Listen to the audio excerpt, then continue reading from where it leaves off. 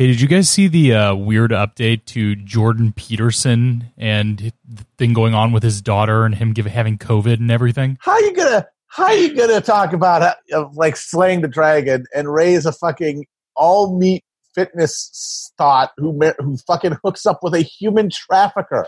Yeah, his daughter is like, he created one of the most evil women in the world. Yeah. Wait, let's start recording. The dragon. Let's start recording. Chaos, demonic, evil. Like she's every like evil feminine trait. Like luring you with Instagram picture so that you will just eat raw meat until your organs are stolen by her boyfriend who has a warehouse full of Croatian cam girls. Yeah. No, I mean, like, it's just like, and all of his advice to like suffering young men seemed to do him absolutely no good. When his daughter, the whore of Babylon, and the great red dragon decided to abduct him into like an organ stealing factory in Russia, and then just leave his comatose COVID-ridden body in Serbia. Yeah, like, dude? You know, I just like honestly, he's spent the last 18 months in like the decommissioned prison that they executed Citizen X in. And just withdrawing from benzos in a fetal position, whimpering and shaking, while his daughter, like, again, one of the most evil women ever created. Oh man, it's just like she's the representation of everything he writes about. She's the cult. She's the chaos dragon. Yeah, his dragon daughter, who like working in concert with like a 13-10 former MMA fighter, who like now finds women in Zagreb and is like, can you jack off on cam for me? Like, it's, clean your own backyard first. Take care of the evil women in your own life. Yeah. And it's like none of what he suggests people do would have worked for him. No. Like, if he had a really clean room, is his daughter not going to be like, all right, going to Siberia, bucko? Like, she doesn't care. She's evil. How about just stand up for yourself, dude? Or just like, I don't know, seek medical treatment in a country that's not in, the former Soviet Union. Yeah. What a nightmare. Now he's going to... I can't wait to see what kind of home remedies she suggests for the COVID. I'm sure they're all going to make hydrochloroquine look like Tylenol PM. She's going to do everything from Road to Wellville.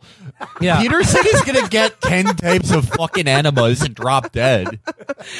Yeah, no, as soon as he turned over his checking account number and routing details, the Russian doctors hit him in the head with a giant mallet to reverse the flow of virus through his strength system. Can you imagine? There is no industrialized country where I would less want medical care from than Russians. Yeah. Oh my, yeah. Like, what the fuck? No, thank you. No, thank you. Like, like, was the medical school attached to like a taxi trade school? Like, no, thank you, dude. If he needs intubation, they're gonna have to use like fireplace bellows. And the last ditch effort is they lower him into the Chernobyl reactor and see what happens. Yeah. Oh, very dark times. I mean, I just like, even he doesn't deserve this shit. Even he doesn't deserve Seriously, no one does. Yeah. He's just like a dork who wrote a bad book. He does not deserve to be trapped in some fucking nightmare Arthur Kessler fantasy in behind the Iron Curtain. Ugh, very dark. Should we clap and officially start? Yeah. Okay, let's do it.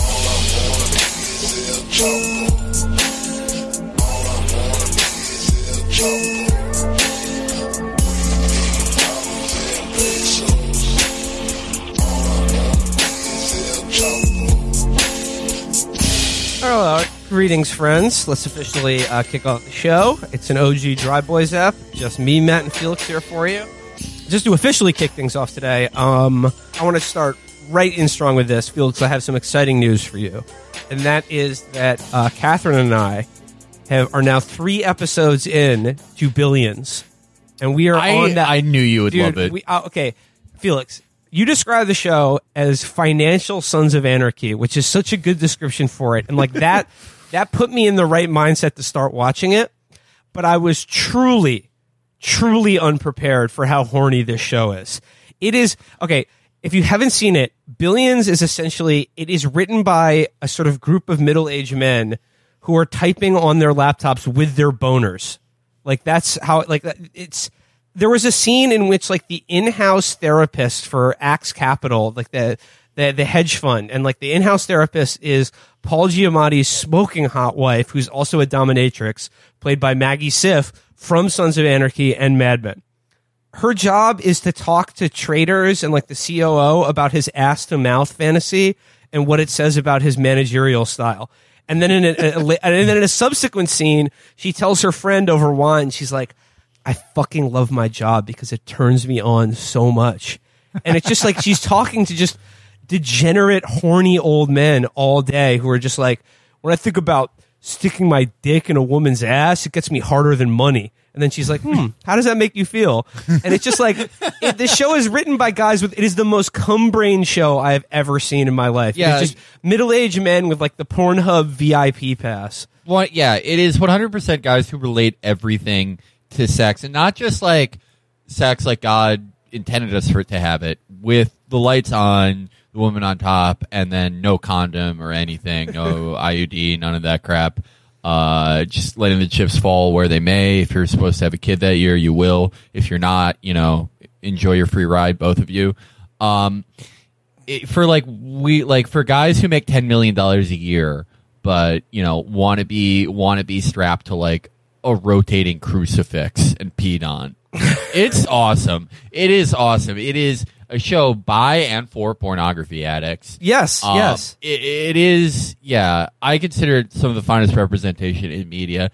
And the best thing is, like, yeah, like, a lot of the story, I don't want to spoil a lot for you because you're 3 episodes in, but, like, it gets so convoluted and fucked up, but it's great because it's actually very true to its source material. Like, it's about guys who are smart in this very technical sense where they can create and describe to you and profit off of these very complex financial instruments and micro market movements to indicate what's going on in another sector, and, like, oh, we can use that to short sell this and, like, sell options on that.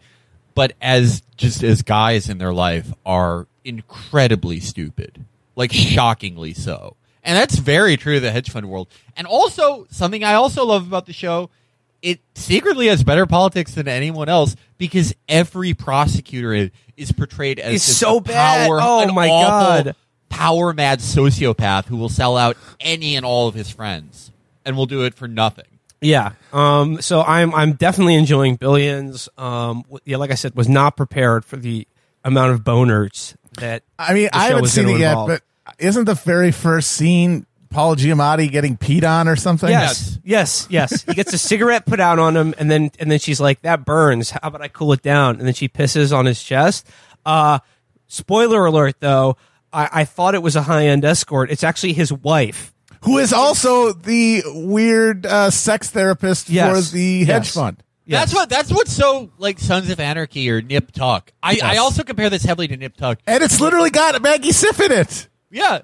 Well, that's the thing. It's like, it's almost like a bad hypothetical. Like, fellas, you're married to Maggie Siff, smoking hot, right? Yeah. And she also makes $10 million a year being a therapist to awful hedge fund traders. And she pisses on you. Oh. But she works for your enemy, and you're the U.S. prosecutor. Can you do it? Yes. Okay, fellas, you're the U.S. attorney for the Southern District of Manhattan. You are on the fucking fast track to become the next governor of New York and maybe the president. You have a fucking killer record putting guys in jail for 20 years in Sing Sing for doing mail fraud. Your father's friend commits suicide by prosecuting him. Would you do that job if your smoking hot wife also electrostims your prostate to, quote, keep you in the moment and keep you grounded so you can do your job? It's like all the sex shit of them just, like, draining their balls in the most perverted, insane way possible is just so that they can have their, like, head clear to just, like, be on the Bloomberg terminal. That's why Axe is Damian Lewis.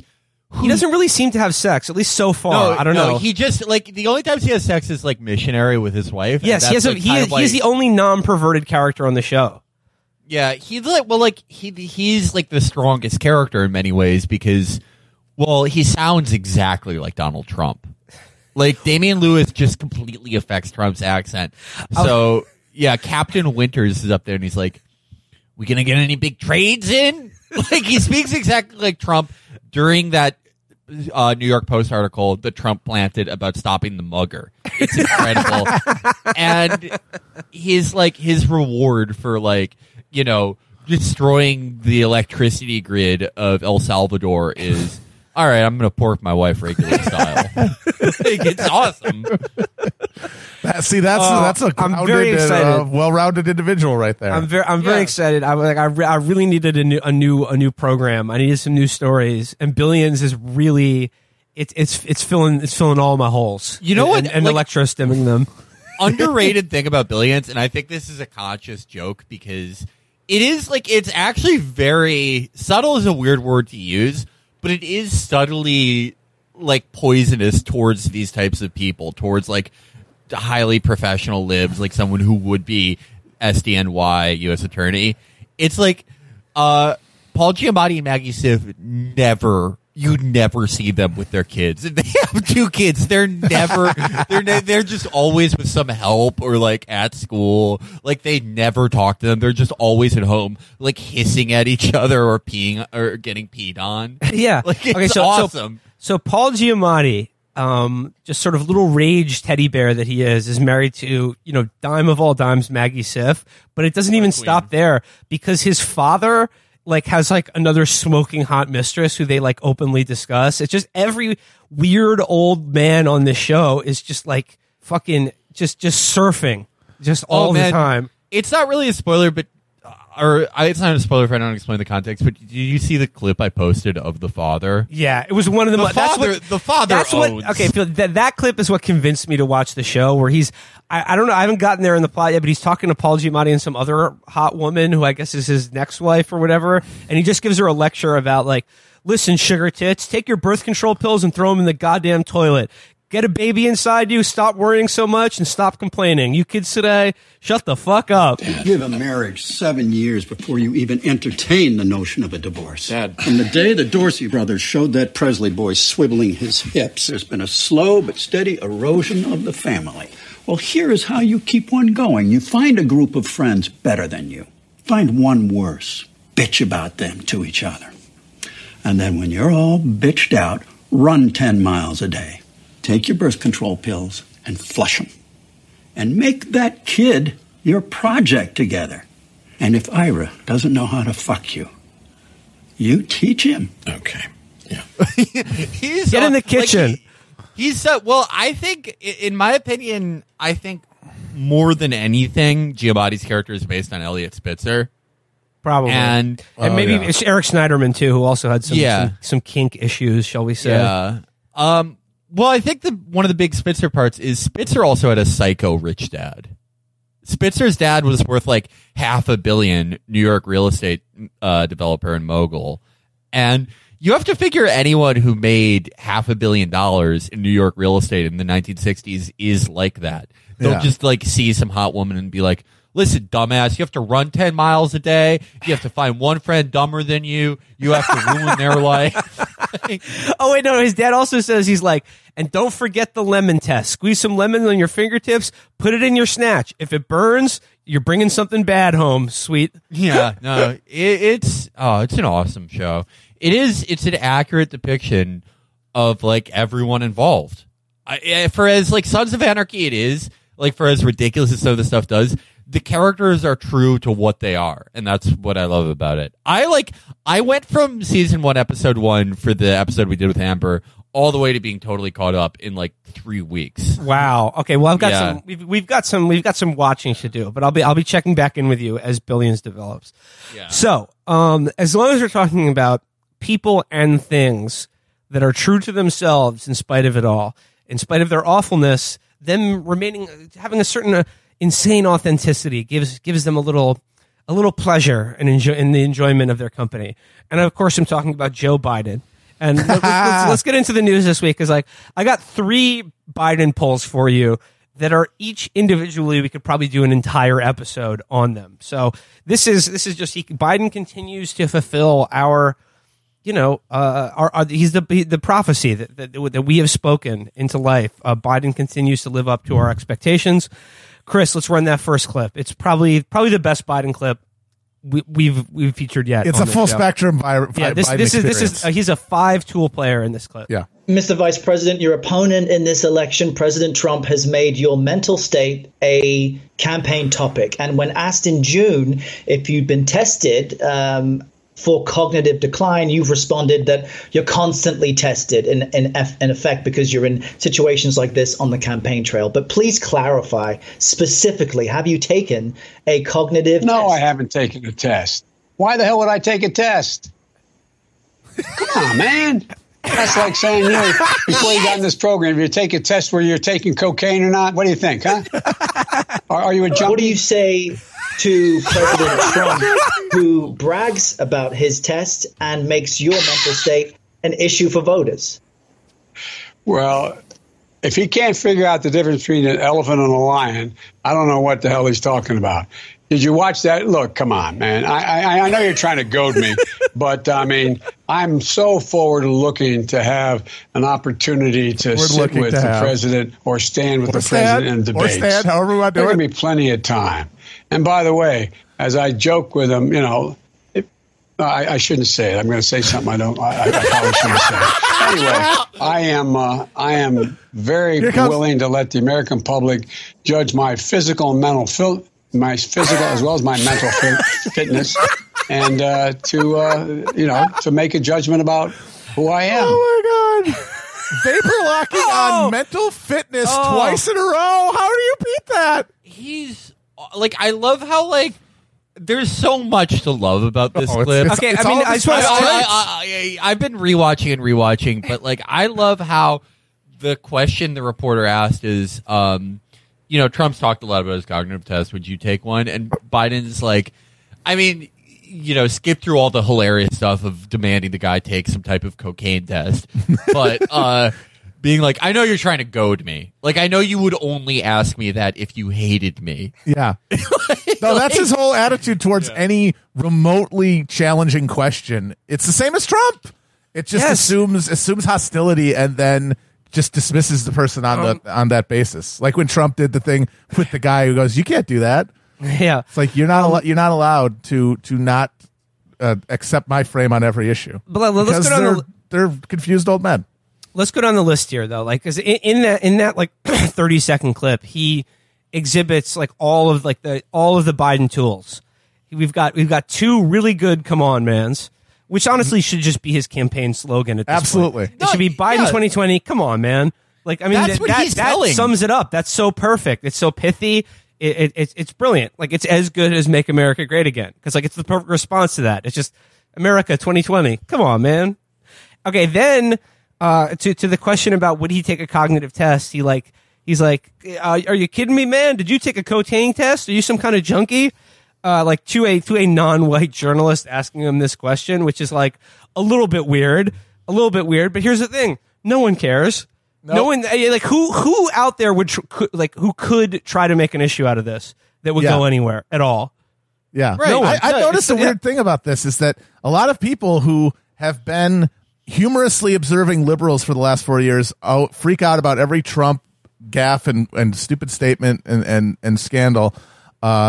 Saying, "Oh, this is going to be it for him," and they go, "Really? What idiot?" And they'll, that's why poor Jesse Farrar had to delete his classic "nevertheless" tweet because it got too common. But I think a lot of people who have totally understood that Trump is beyond this shit, they still think I've seen people talk about these clips about Biden, wow, oh my God, they might lose to Trump. It's he might lose to Trump. Who knows what's going to happen? But it's not going to be because of anything like this. The new reality has now absorbed into the entire political system. And guess what? All those liberals who spent 4 years mad at Trump and outraged by every stupid thing he said, they were also deeply jealous that Republicans didn't care and they wanted to not care. And now they don't have to care. Yeah, it's ecstatic. Yeah. All the stuff where they talked about how liberals were unprepared to respond to Trump. And that was mostly true because the response to Trump was their same insufficient response that they had to Bush, they had to Reagan, that they had to anyone else, where it's oh, we're going to fact check you. We're going to do. But it's what if you had a man who his brain has just reverted to its last state before death, which is vividly remembering every small event from 50 years ago and not knowing where you are. It's My like dad could drive that's a car. the perfect response. Yes. And it's the perfect response because it's like, okay, when we remember how we felt like after Nevada. And my specific feeling after Nevada and with Bernie was like we were at this pivotal moment, this unprecedented, beautiful moment in American history that I never thought we would get to, where it was accepted that we were at the end of the American empire and that Americans, specifically the Democratic base, was going, okay, we want a guy whose basic message is this empire is over. I am going to negotiate our withdrawal so we can live a life in dignity. This an unprecedented series of priorities that no Democrat in my life had ever put forth. And it was a stark realism. I didn't know quite how we got there, but I knew there were a billion different reasons we could have got there. But I was foolish to think that. Because the two competing messages now are they all realize that this is over. But the one message is Trump, and it's going, no, it's not over.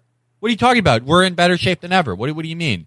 Like, we're actually, the only reason we have more COVID cases is because of testing. We have more testing because we're still more technologically advanced. We have better infrastructure than everyone. We all know that's not true, but for some 30% of the country, that's always going to feel better to say to yourself.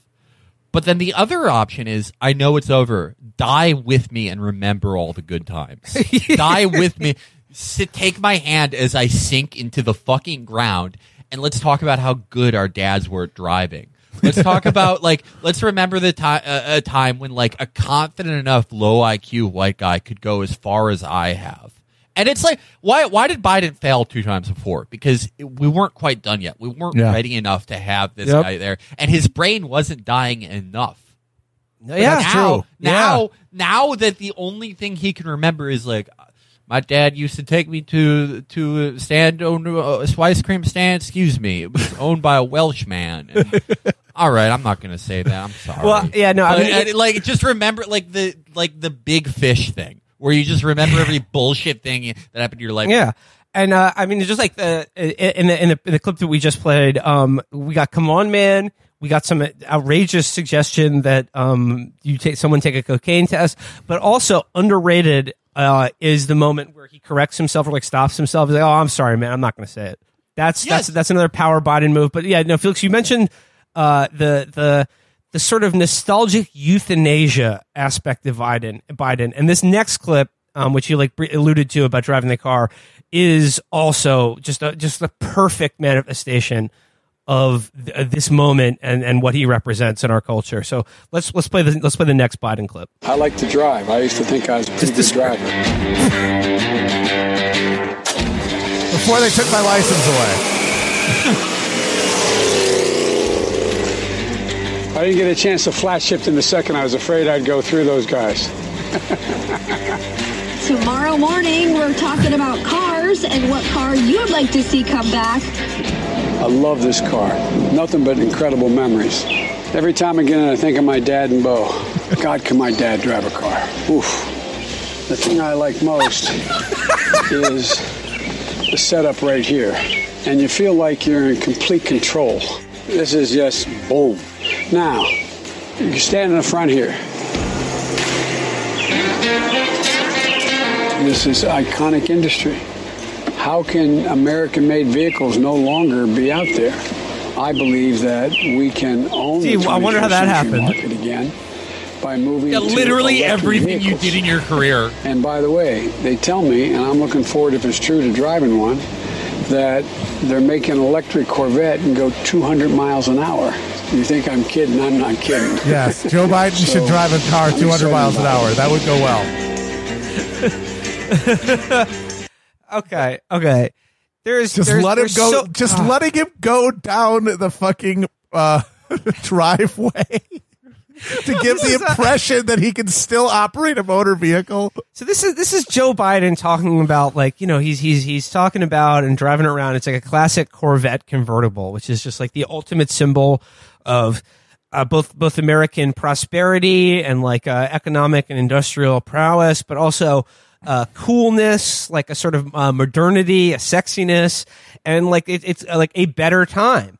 And it's just like the image of like, this sort of, he's got the sunglasses on, he's got his like snow white hair slicked back, just looking at a Corvette going like, man, that was the best, wasn't it?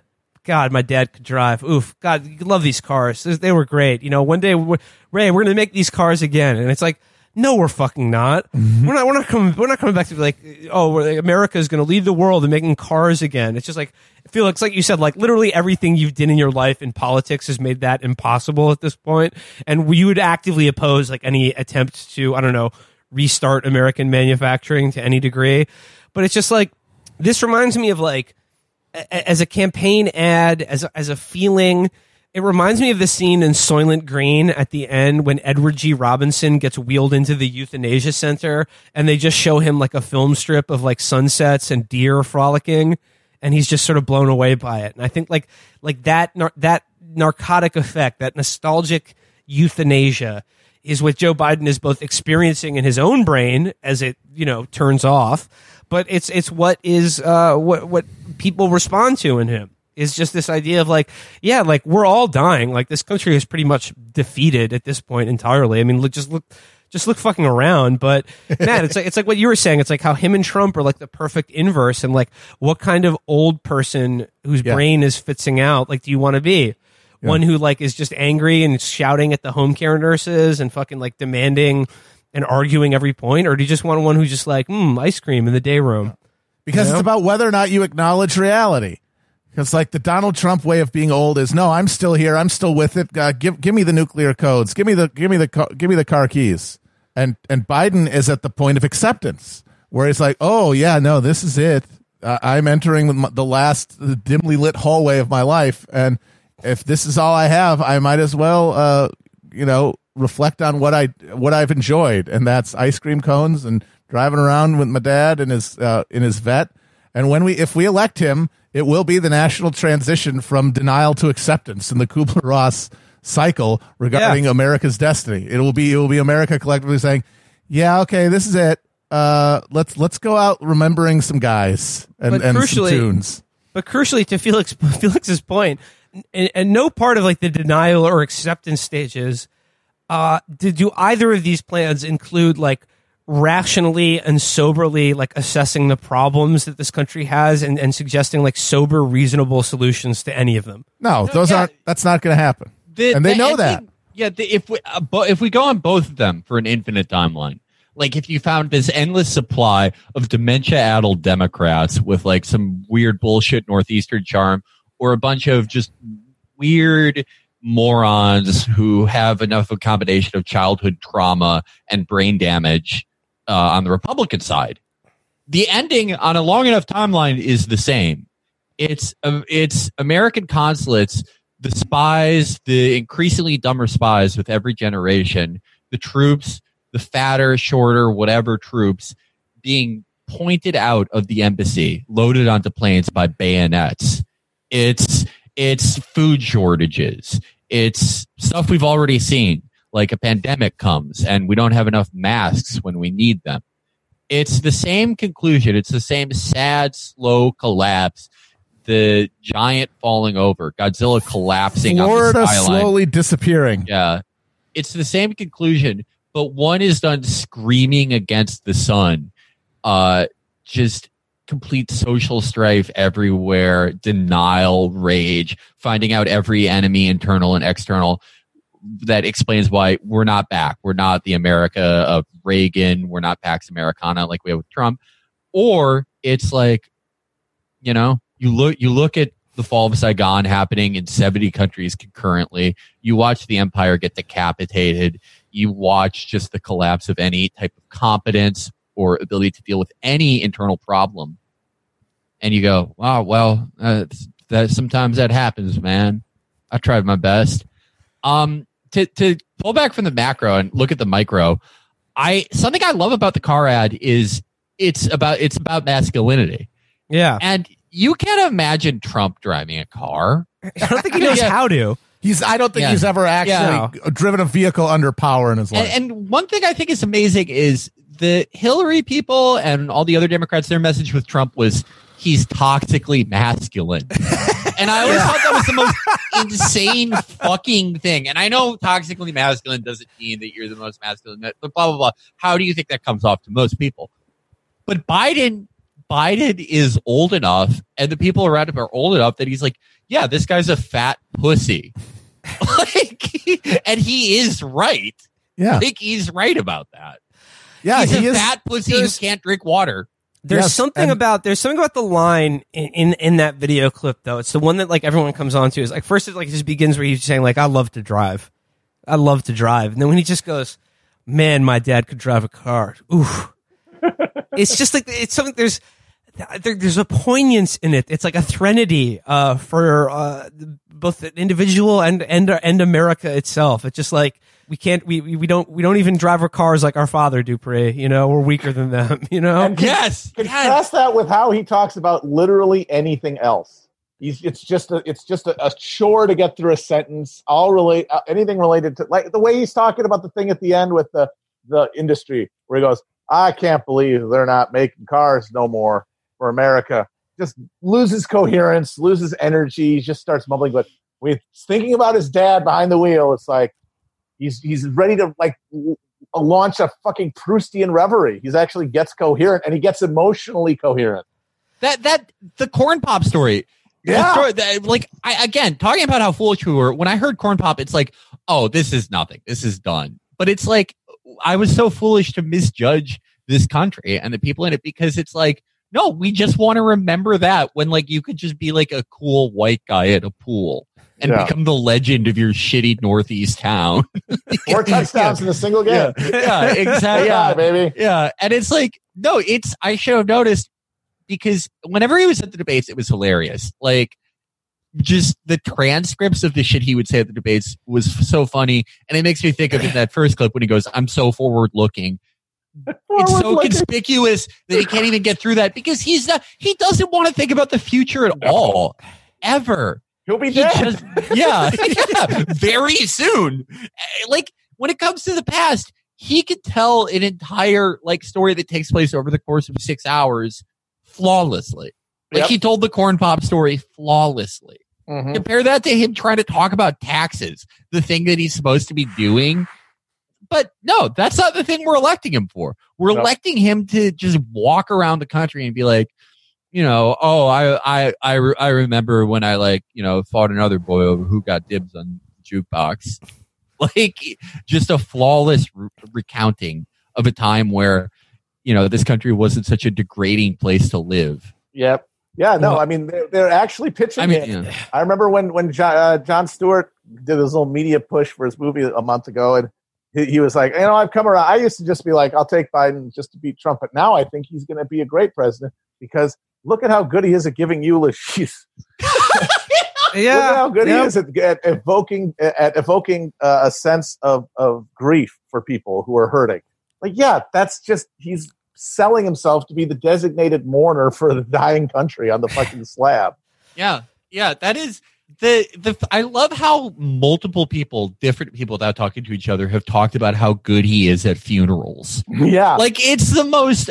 It's like this mass acceptance of death. It's not accepting it enough to be like, okay, we need Bernie. We need to negotiate our exit from empire, well, and we can live these amazing lives. Like, that's an experimental treatment that they don't have any faith in or ability to afford. Like, given the current constraints, which, of course, guys like Biden exist to maintain. And since it's not something that can be conceived of, then death is inevitable. And yes, we might as well accept it. Well, yes, eulogizer in chief. You know, I mean, I think that is really the perfect way to think about Biden. That's just, I mean, look around this fucking country. Like, look what's going on right now. Like, does anyone really think like we're like we're going to get out of this, or we're going to learn anything, or we're going to fucking like our better days are to come? I mean, like, come on, man. Come on, man. Biden 2020. Just that's it. What else can you say? Moving on though, I want to talk about another bygone era that people like to reminisce about. It's they're talking about of course the Obama presidency, And we have a little bit of a competition now here in the podcast game. And of course, I'm talking about Michelle Obama's new podcast just came out on Spotify. And I'd like to read a little bit of the review for it from Vox.com. Headline here: the first episode of Michelle Obama's podcast proves it's fun to just hang out with the Obamas. Michelle Obama is great at making you feel like she's your friend. That's why her podcast is so good. So, yeah, the Obamas have already picked up on the, sort of parasocial elements of podcasts and sort of like, you maintain some illusion that, we're all just in the same room, hanging out with your boys.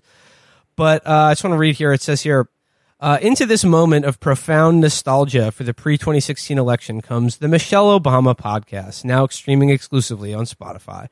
Obama interviews celebrities, close friends, and family members and talks about her own life and the issues that are important to her. In the first episode, which dropped July 29th, she interviews her husband Barack about marriage, community, and the value of public service.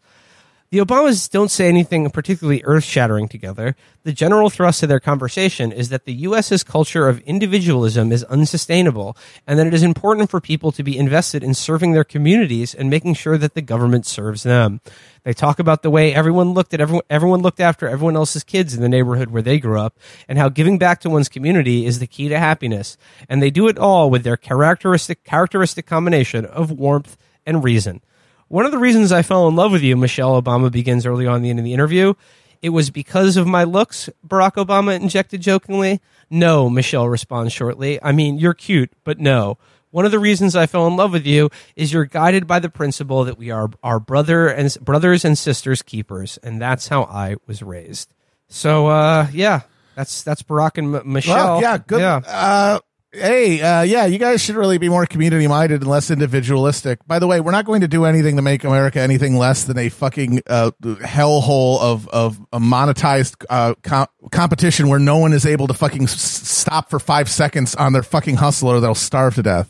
That's really going to work, you fucking scumbag. There's one thing. You guys should get some more community. You guys should do some more community. Yeah. Here's some fucking apps for that. You guys should all like pay each other to be like, you should do like it's a Seamless for community where you call someone and they come to your house and hang out for 5 minutes for $10.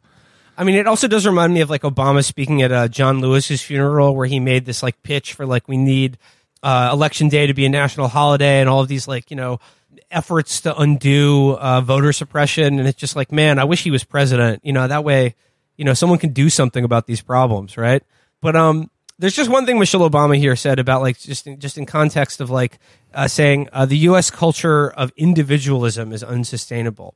And like on a certain surface level, she's right. I mean, insofar as like if you look at how we're responding to this pandemic as opposed to like literally any other nation on the planet, it would be easy to diagnose our problems as being like we're too individualistic to like engage in the kind of collective safety and sort of like caring for others that like the spread of a virus would demand.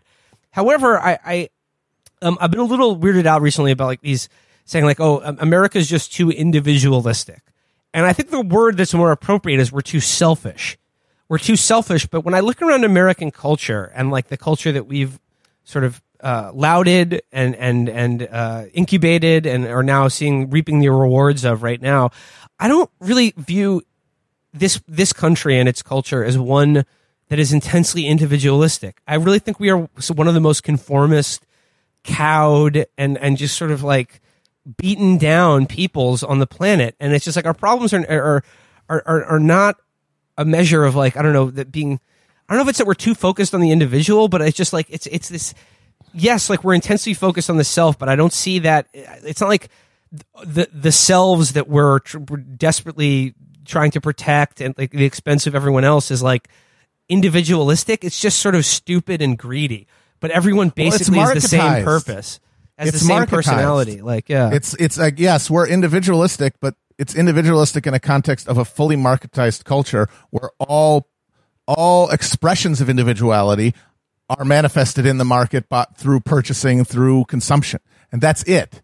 And that means it's going to be constrained. That means that you are being disciplined and made conformist at every level, every moment. But it's all being done through an invisible action. At least it is not perceived, because it is hidden by the market hand. I mean, that was the big switch 'em up that happened in the 70s is, if permanent austerity is the new normal, people are going to chafe at the enforcement of that if it's carried out in the same way by the government, the same way that managed by the government, the same way that the post-war prosperity era was managed. If the market does it, there's all the same coercion, but it's all made invisible, and then we get to imagine ourselves to be free even as things get worse and worse, and we have no ability to turn the tide, and we only have to adapt to worsening conditions, but it's not perceived of as a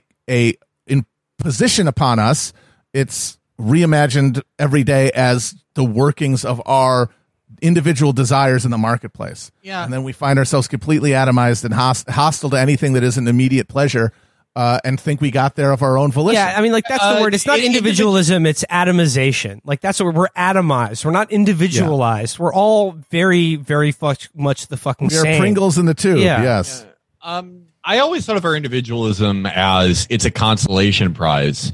You are not afforded certain dignities, certain guarantees, a certain standard of life, unless a few things break lucky. But you have that. One thing that I do think is interesting in the last 10 to 15 years of democratic governance, or I guess center governance, is you don't even get the individualism anymore. You can't even, you have all these little foibles of European style social democracy. You can't buy the big soda. You can't buy the flavored vape. You can't have a gun. You can't do any of this shit, but without any of the guarantees of basic dignity. Because you have to, the only way that the Democrat or the Michael Bloomberg in the sodas case can be made to look as if they're doing something in the face of all this is by whittling away at little bullshit consolation Wings prizes. are not substantial enough to count as sit-down meals at restaurants, so you can buy alcohol. I used to be puzzled by that. Why do Democrats do that? Because it's so it's an illusion of action, control over anything. Because it's the only way they can look like they're doing something. Right. It's the same reason. It's the same reason Andrew Cuomo won't raise taxes by 1% on all the billionaires in this fucking state in the midst of a once in a century crisis.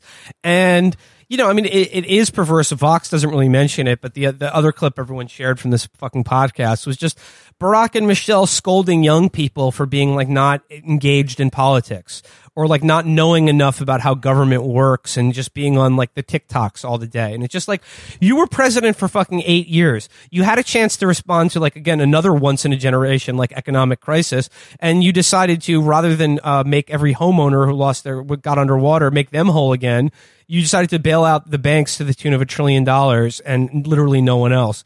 So don't fucking complain to me that young people, or really anyone in this country, is turned off of politics, or that their disillusion with it is the result of not understanding how things work. I think the cynicism of young people, or really anyone in this country at any level of education or engagement with politics or the news or anything, is that we understand very well how things work. It's just it's the people in power. They're the ones that are not cynical enough, or at least they pretend not to be. But yeah, I mean, it's just for them to lecture young people who were the ones who put him in office with all of their hopes for a better or different future, and then have him fucking immediately sell them out, and then go back to in his post presidency, just sort of scolding them for being go back. You need to learn how a bill becomes a law. It's please fuck off. Please fuck off. Meanwhile, he's doing Emperor Palpatine behind the scenes shit to ensure that the young people who would want to participate in the primary that just wrapped up were subject to massive intentional voter suppression. Yep. It's pretty good. 500 fucking voting places in LA closed. Oh, these kids, they don't want to vote. I will say, I did enjoy the part where Michelle asked him who his guys were, and he said the Prophet Muhammad. The only guy I may, in that lane of former Democratic presidents, former big wheels down at the cracker factory of the DNC, who I may hate more than Obama, is Bill Clinton. And only Bill Clinton only edges out Obama because he did that much more damaging austerity and raped, let's say, hundreds or thousands of children. Allegedly, but I think allegedly. realistic. I mean, a fair, let's just say, a fair portrait of Bill Clinton and his behavior could be inferred from just matters of the public record. I saw a really funny tweet about like the latest, like the Epstein files that were released in the Ghislaine case, where someone was like, "Is this woman like defending Bill Clinton?" And she was just like, "Look, believe me, if he had done if he had been like having sex with underage girls, we would know about it. Trust me." And I'm like, the single most widely known fact about Bill Clinton globally is that he fucked a 20-year-old intern who was working for him while he was in office. So are you really telling me it's beyond the pale to imagine that, I don't know, shave a few years off, that he would have some sort of moral problem stepping across that line? I mean, you could try to make that case, but if you're relying just purely on the public record as like a defense of his character, try harder. I have a fucking scorcher. Go for it. It's the most anti-Semitic thing you can do, and for it to be acceptable, is to think that Alan Dershowitz did that and Bill Clinton did it. Like, yes, because it's the exact same circumstances. The only difference is like Bill Clinton like does his smooth Gentile style denials of like, oh, never.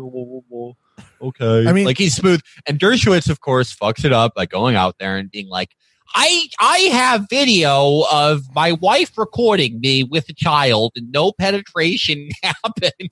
They both did it. I give way more credit to the MAGA dipshits who think that Bill Clinton was at the Epstein Island all the time and don't think that Trump had anything to do with it, because at least they have an insane but internally coherent idea where Trump is the white hat undercover pedophile who's going to bring them all down.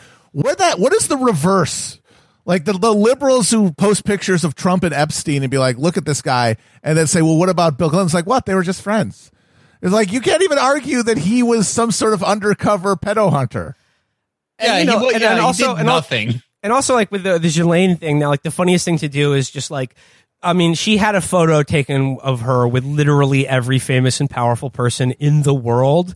And now people are trying to say like, oh, she had photos taken with everyone. This doesn't prove anything. And it's just like, I guess on its own, it's not, probative, or you can't make a case about it, but it should tell you something about, I don't know, the world in which the people who rule us find themselves in, and the things that they, I don't know, take for granted or accept as natural or normal. Like, I mean, yeah, like it's not exactly, I don't think every single person who's had a photo taken with Ghislaine is part of some sort of like child sex trafficking conspiracy, but it is odd that she seemed to get around that much and be that universally accepted into the world of wealth and power. Did you ever read Reid Hoffman's explanation for why he had those dinners with Jeffrey Epstein? No, what did he say? He said, I mean, he was just interested in, raising money for science. It's like, oh, okay, cool.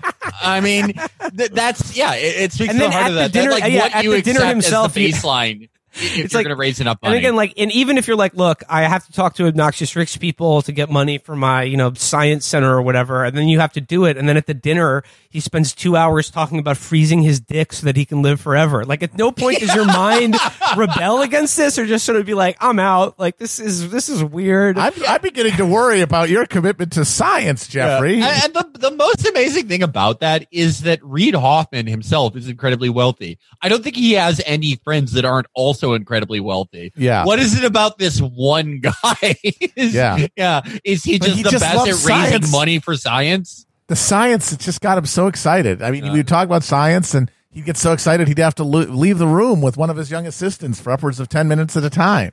But yeah, no, that's exactly it. Like, even if you do accept all those explanations, it's like, so that's the baseline for what you can accept if someone is part of your world is very high. Who's the woman? Incredibly high. The woman who used to run Reddit. What's her name? Oh, Elaine. Elaine something. She had a tweet where after Ghislaine was arrested, where she's like, "Oh yeah, I was at a thing with her." And this was after the Epstein arrest, and everyone knew about it. And I remember just thinking, "Wow, they'll let anybody in here." And it's like, okay, cool.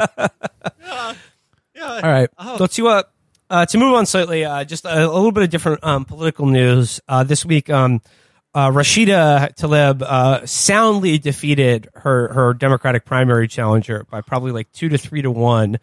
But I just like good for her. I'm very glad she handled that the primary challenger. A lot of people were definitely preying on her downfall or thought that she was the most vulnerable member of the squad. But I want to bring it up in the context of Ilhan Omar, who, as we've talked about on this show, is facing a primary challenge herself, which I think the election is coming up next week. And in that context, I would like to read for you guys, a few highlights from Tablet Magazine's profile of her opponent, Anton Melton Mew. And this is this is written by a guy whose profile does. Yes, who went to one of our shows. Armin Rosen. He was a guy who would he like get a scalp ticket for $250 to come see us in San Francisco and get COVID. And then tried to imply that was the price because he just said I paid that much. To steal from Brace here a bit. How are you going to write about being Jewish when you bought a $25 ticket for $250? How the fuck are you going to write about our lives? Okay, so like, by the way, though, I mean, I know I've talked before about how The Atlantic is the worst magazine in America, but I swear to God, Tablet is number one with a bullet. They have been putting out some absolute fire lately, and I think like for a relatively smaller operation, they're fighting in a weight class that is truly impressive. Like Tablet's magazine's output has been incredible as of late, and this profile of Anton Melton Mew by Armin Rosen is so fucking good. So I'm just going to read a couple highlights here of the way that, this is a sober journalistic account of a guy primarying a popular yet controversial congresswoman. So here he goes. I'm just going to jump in here. He says, her opponent, a 47-year-old lawyer, part-time pastor, and political neophyte named Anton Melton Mew, must now grapple with an emotional, historic moment. A telegenic political superstar and a killer virus, and his job only keeps getting harder. It was clear from the moment I met him that Melton Mew has at least one quality that money can't buy. He was already seated at the conference table when I arrived at 8:52 a.m. on July 21st, meaning he had been at least 8 minutes early. He was dressed in a sharp blue blazer and an almost matching surgical mask that never came down from over his nose and mouth. Compared to his often thrillingly unpredictable opponent, Melton Mew is an image of modulation, always speaking at an ideal indoor volume and at a cadence that's never agitated or dull. This levelness is professionally honed. Melton Mew is a lawyer who leads a mediation services firm that he founded 7 years ago, a line of work that often requires him to sit down for days at a time with people who sometimes can't stand to be in the same room. He is slim, from what I could tell, almost completely fatless, in the way of someone who runs a lot. In the way of someone who runs a lot. Melton Mew recalled the recent... There are so many ways to say that someone is thin. He would die if he was invented fatless. one. Yeah. Fatless. Hey, at least it rolls off the tongue, right? Absolutely. Look, fatless. Rosen is an abominable writer. I love. It's almost like he's not being paid for his writing prose ability. No. I love how I love the extremely low bar for Melton Mew here. He wasn't late. He's not 400 pounds. He's wearing clothes. He uses an inside voice. He never once screamed at me or started whispering. Something that Ilhan Omar is notorious for that. You can't meet her without her screaming or whispering at you. That's her main thing. She's a close talker, We've experienced that ourselves, Yeah. But it's like all these totally banal observations about how impressive this guy is. That he is able to sit down and talk for upwards of 5 to 10 minutes at a time in a modular, evenly sort of tempered tone of voice. This is all just subtly implying that Ilhan Omar is like the opposite of that. Is that she's huge. Go on a diet, honey. Bye-bye.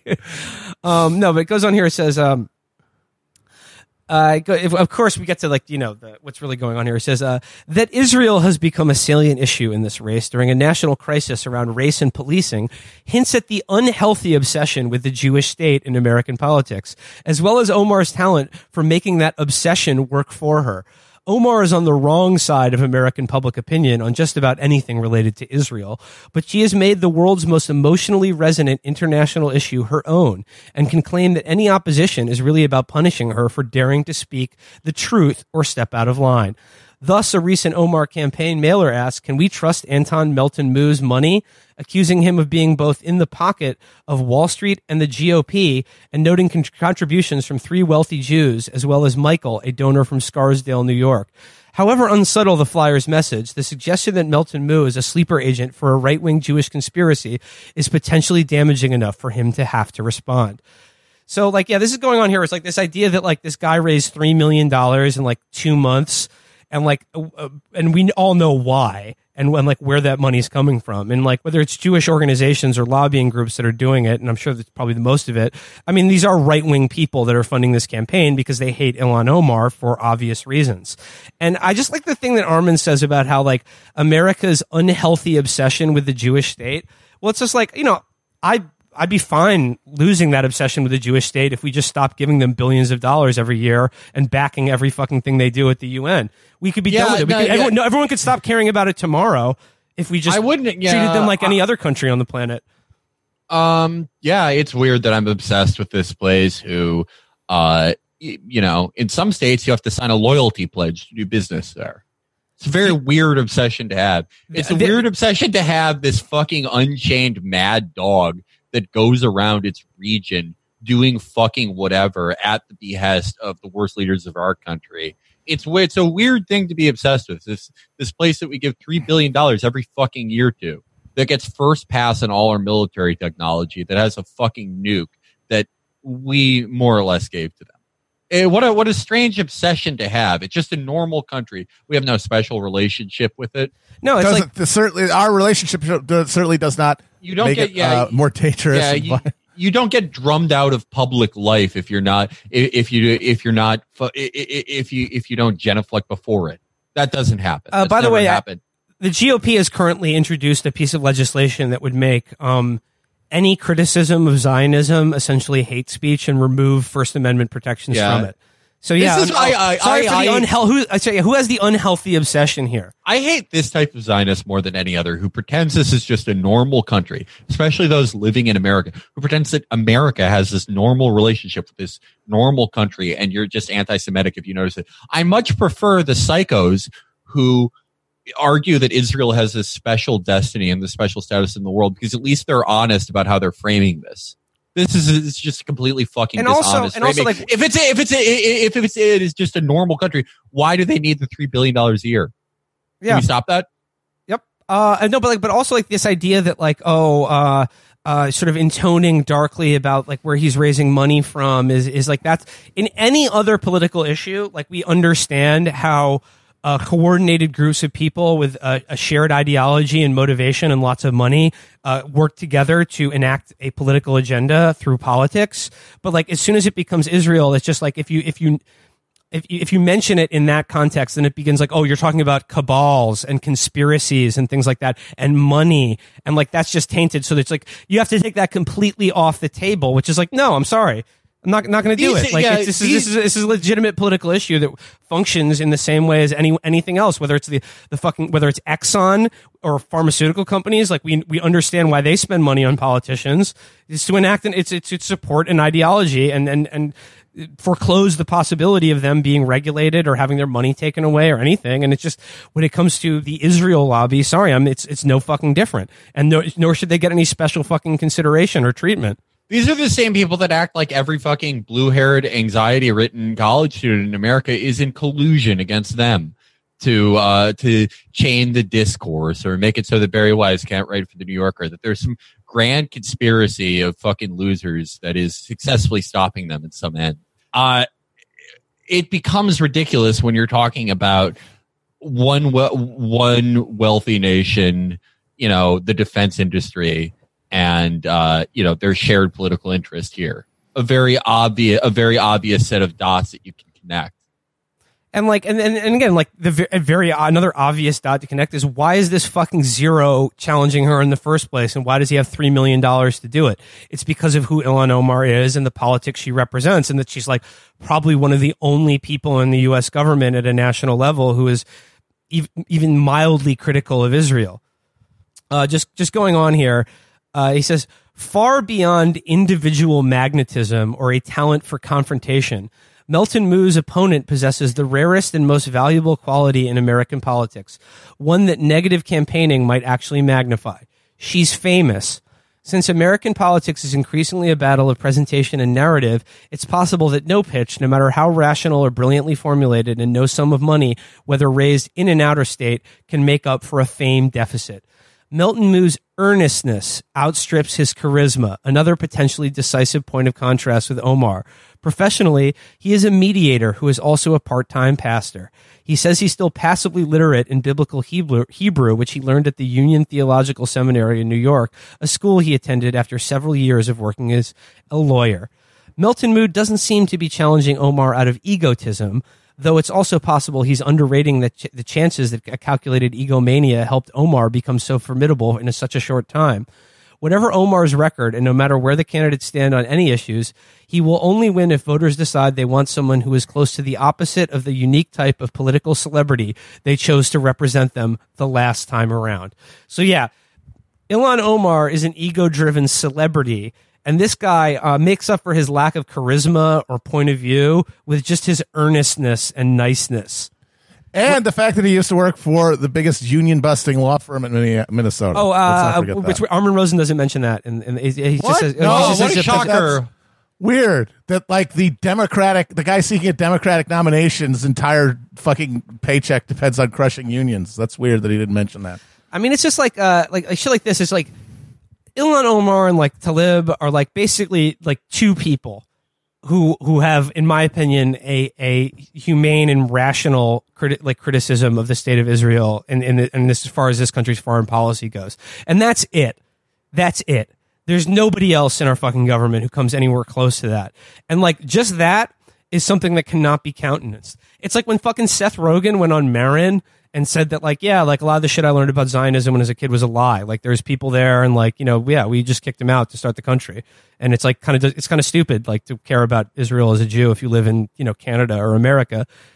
They went fucking insane over that and fucking condemned. Like there was another insane article in Tablet, like just being like, oh, you know, work out your mommy and daddy issues elsewhere, American. You know, you don't know what Israel's like, or like, oh, like, why do you care so much about what our country does when you don't care what yours? Keep to yourselves. Don't even print anything in fucking English. Don't come here then. And then, of course, like Seth Rogen's parents got him to talk to like some Jewish organization and apologize for it. But it's just like on its face, like who gives a shit what Seth Rogen says to Marin? Or what? Oh, there's now two people in Congress who are like not 1,000% on board with just anything Israel does, and it's just like, nope, that's too far. Because I think they understand that, like, sure, public opinion polls will say like, oh yeah, I support Israel, but no one in this country really gives a shit. Certainly not now. No, and if you're younger, especially if you're Jewish, you've completely abandoned Israel. And I think that, like, you know, I think they feel that intensely. And that's why what accounts for how good Tablet has been recently is I think they understand that they still have all, you know, like the government and the state is firmly on their side, but they've lost. I mean, they're losing people who like either are actively hostile to the aims of Zionism or just simply don't give a shit anymore. I mean, well, that's the big problem for them. They can do Israel and the Zionists. They can do what they've always done. There's endless supplies of losers throughout the world who, you know, to what you want, they're white, and you can import them. You've already done it with other countries.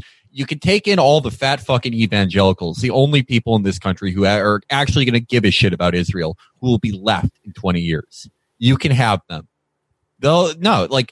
Make it be what it was always supposed to be. At its heart, take them. I mean, I would love that. The Jerry Falwell Jr. and the other freaks on his boat. That's it.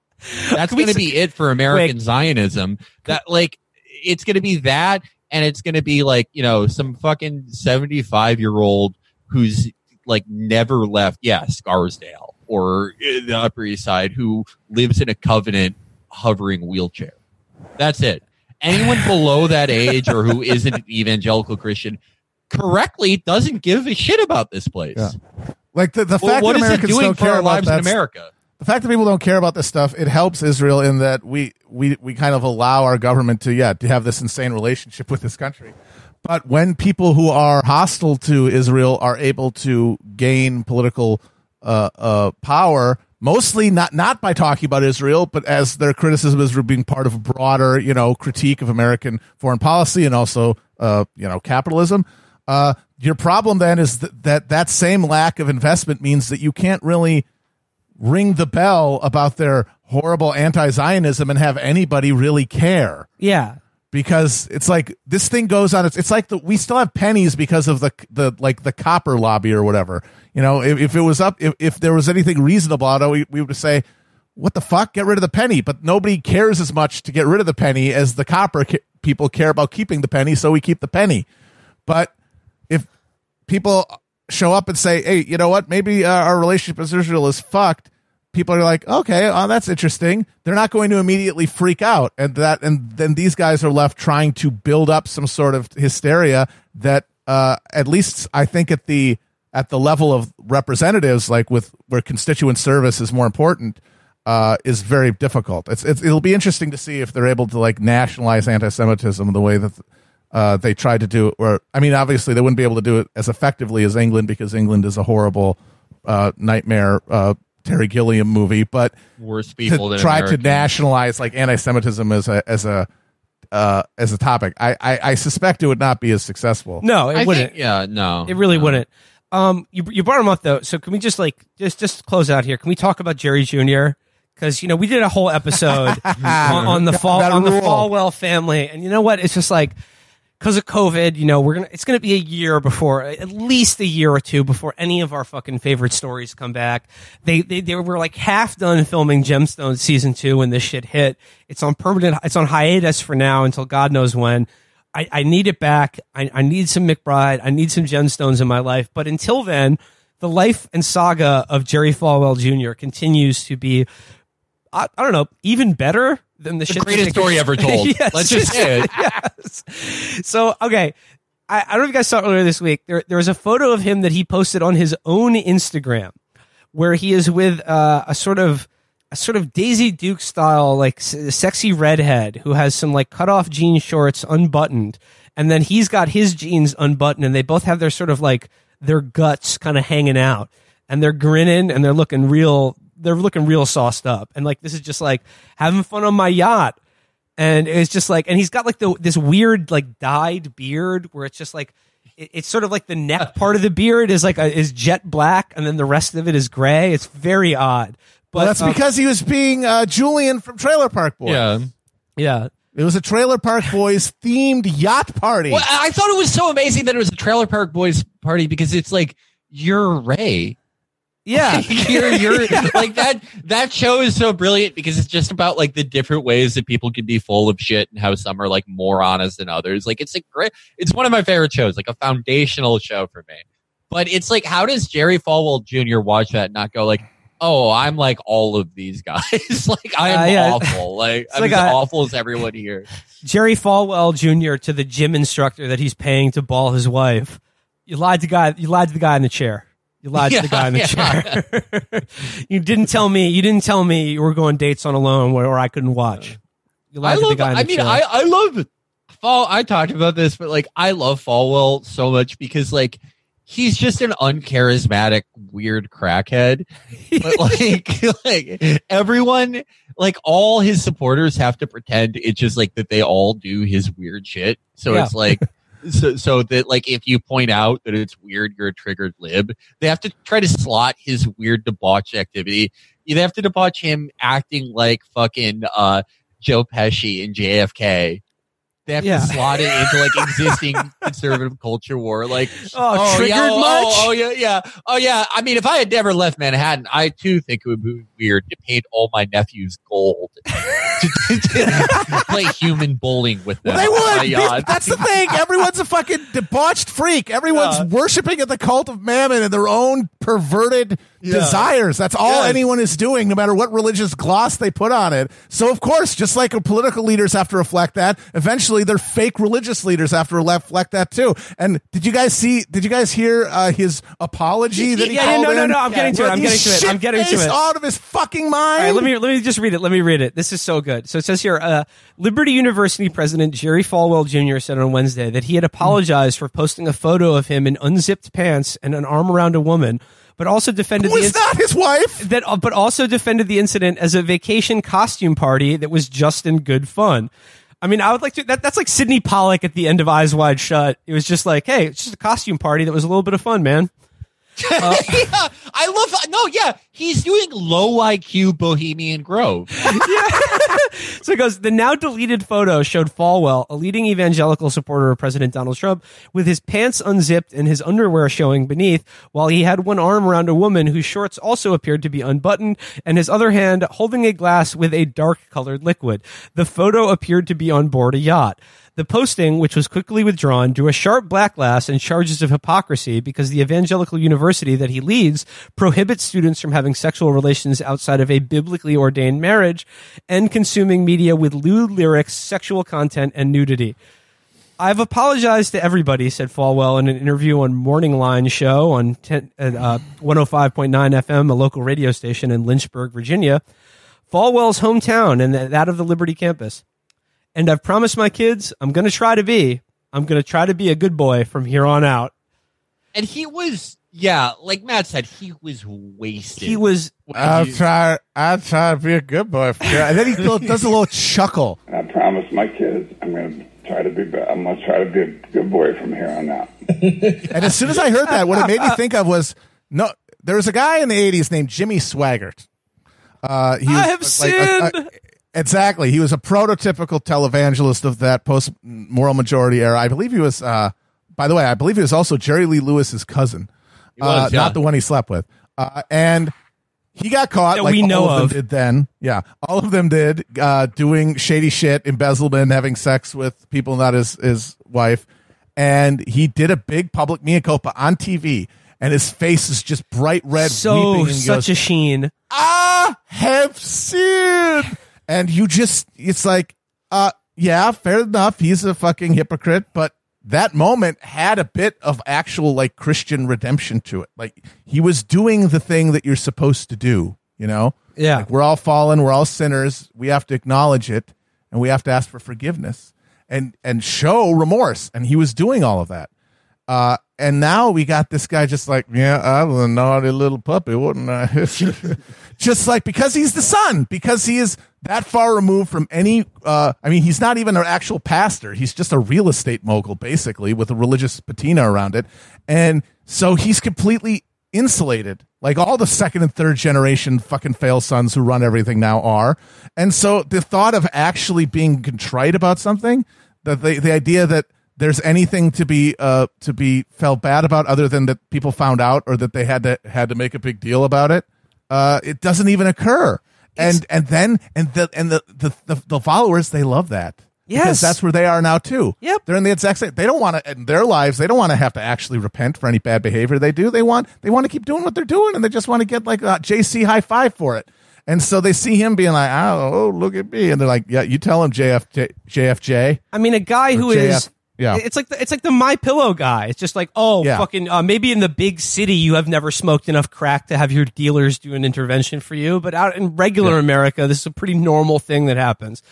But like the same as Jerry Falwell Jr., a guy who is transparently like just a fuck addicted, like swinging cocaine party monster, and everyone's just like, yeah, he's on the level. It's cool. It shows like the futility of like charges of hypocrisy. Like he's cool. He got all his Trailer Park Boys parties comped. I get. I'm trying to think. The only people left in America who aren't someone's son, it's either people as old as Joe Biden, even though like Donald Trump's really just some guy's son. Yep. But like, yeah, it's Biden, just soulless operators like Barack Obama who, rise out of the mire. Obama or Clinton rise out of the mire to become, on that evil private island level. Or it's Jake Paul. Those are the only three types of guys Free him. Public life. Yeah. Jesus, Felix, I mean, like, has your screenplay just like once again in the Mouth of Madness style, just like just distorted reality once again? Yeah, the fucking feds doing they drove a tank through his fucking door to the hype house. What the fuck is going on? The more me and Jack write, the more it comes true, I guess. We're afraid to write more. I want to just read more from the account of this apology, though. It's so fucking good.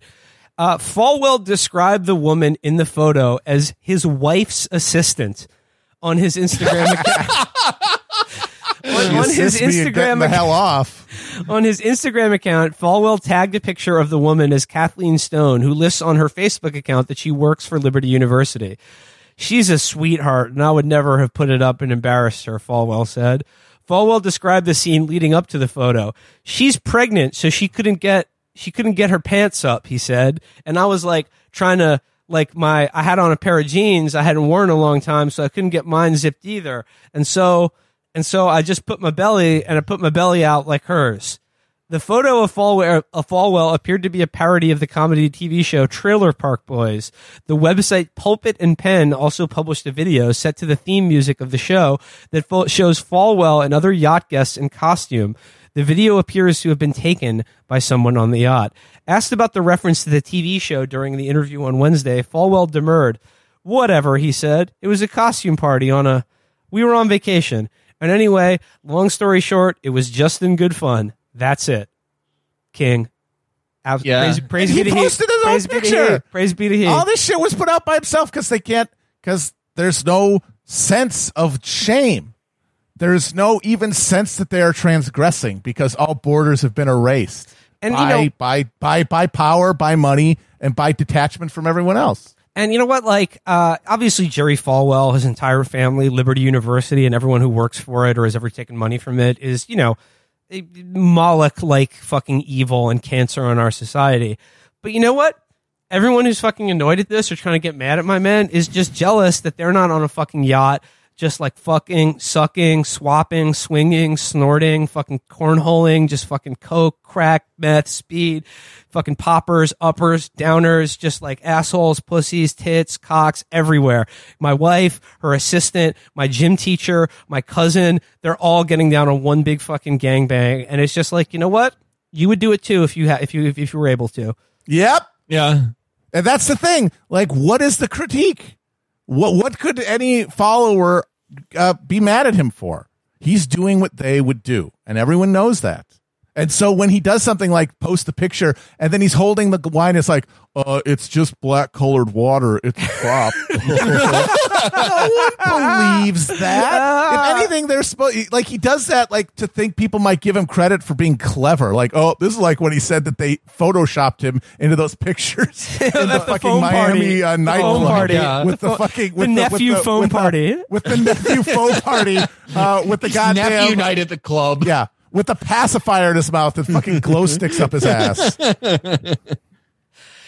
Oh God! What a great guy, dude! Can he run for president? Him. I mean, come on. He deserves to be. He's president. cooler than Donald Trump. Donald Trump probably is. Yeah, he's way cooler than Donald Trump. That man has never seen a single episode of Trailer Park Boys, and he wouldn't get it even if he did. He would not. He would just be like, he wouldn't understand it.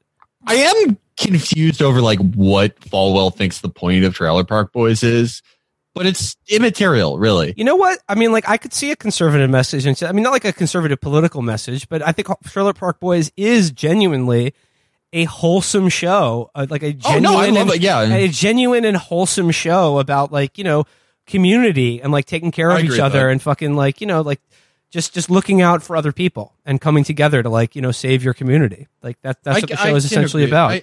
I can agree with that, actually. It's a very nice show. I recommend everyone watch it after this. Well, I think that about does it for this episode. But before we leave, I would just like to make a personal acknowledgement. On the last episode I was on, I was congratulating our wonderful producer Chris and his lovely love Molly on their matrimony, and wishing them all the love and happiness into the future on their marriage. And now, personally, I am wishing my sister, Elizabeth Menaker, and her new husband and my new brother-in-law, Harlan, a hearty congratulations. Nothing but love and happiness to you guys in the years to come. Lizzie, you are the best sister, and Harlan, you are the best brother-in-law I could imagine. I never had a brother, but now I do, and I wish you guys both all the love and happiness in the world. Cheers, everybody. Bye-bye. Bye. That word broad-minded is spelled S-I-N. I read in my Bible, they shall not erring. For Jesus will answer, depart, I never knew you. That word broad-minded is spelled S-I-N. Some people say they gamble now and then for pleasure and drink a little whiskey just to please a friend. They say it's really nothing, you've got to be broad-minded. That word in my Bible is spelled S-I-N. That word broad-minded is spelled S-I-N. I read in my Bible, they shall not erring. For Jesus will answer, depart, I never knew you. That word broad-minded is spelled S-I-N.